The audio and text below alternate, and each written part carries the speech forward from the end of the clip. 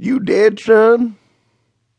I peeled one eye open, which was quite a feat, seeing how it was caked with dried river mud, and looked up at a clear blue sky.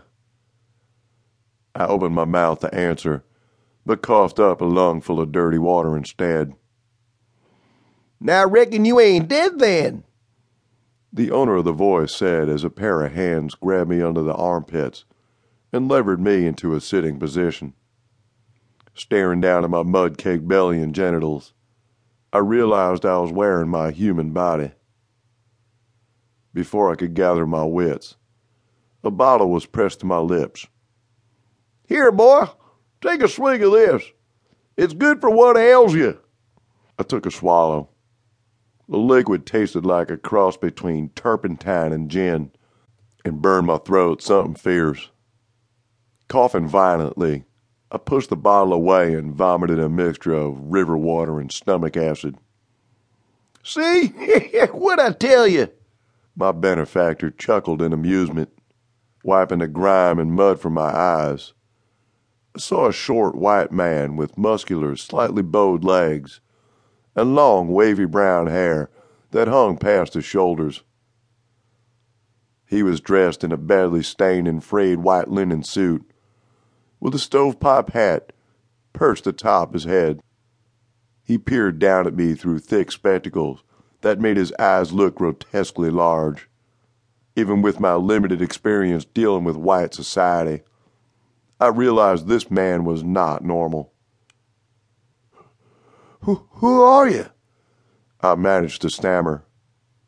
The man in the once white suit smiled and extended his hand. I took his hand and allowed him to pump my aching arm vigorously. "My name's Pretorius, Professor Pretorius. And who might you be, young sir?" "Billy Skillet." I slowly got to my feet, looking around at my surroundings. I found myself standing on a bank of what was now a small river. Nearby was a tangle of driftwood, a dead cow swollen from drowning, and other flotsam and jetsam left behind when the flood waters receded. "Now I was scouting to see where the best place to ford the river might be," Pretorius explained, jerking a thumb at the covered wagon situated near the river bank, a few dozen yards away. "That's when I found you. Weren't sure you was alive or not, seeing how you was completely coated in mud." Well, where am I?" "Reckon we're still in Texas. Yesterday I went through Vermilion, so at least 15 miles west of there." Massaging my bruised skull, I sat down on an uprooted tree.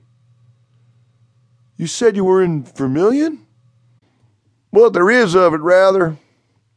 Twister didn't leave nothing but a greasy piece. No one left alive but a couple of Mexicans.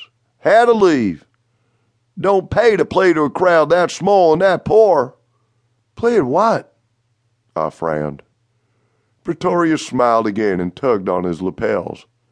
"Why, my good man, I sell my very own patented hard luck miracle elixir.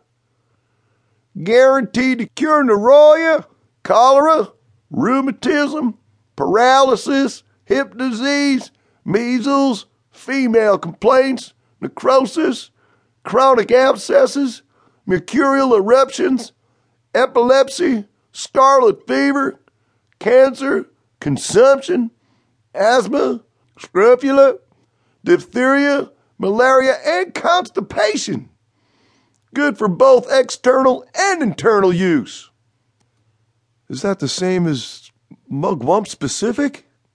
I asked warily. "Heavens, no!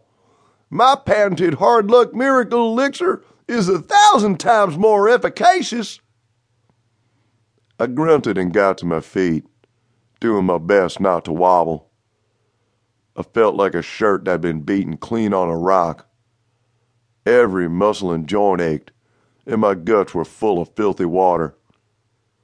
Pretorius grabbed my elbow and helped keep me steady. He was so short, I found myself peering over the top of his stovepipe hat.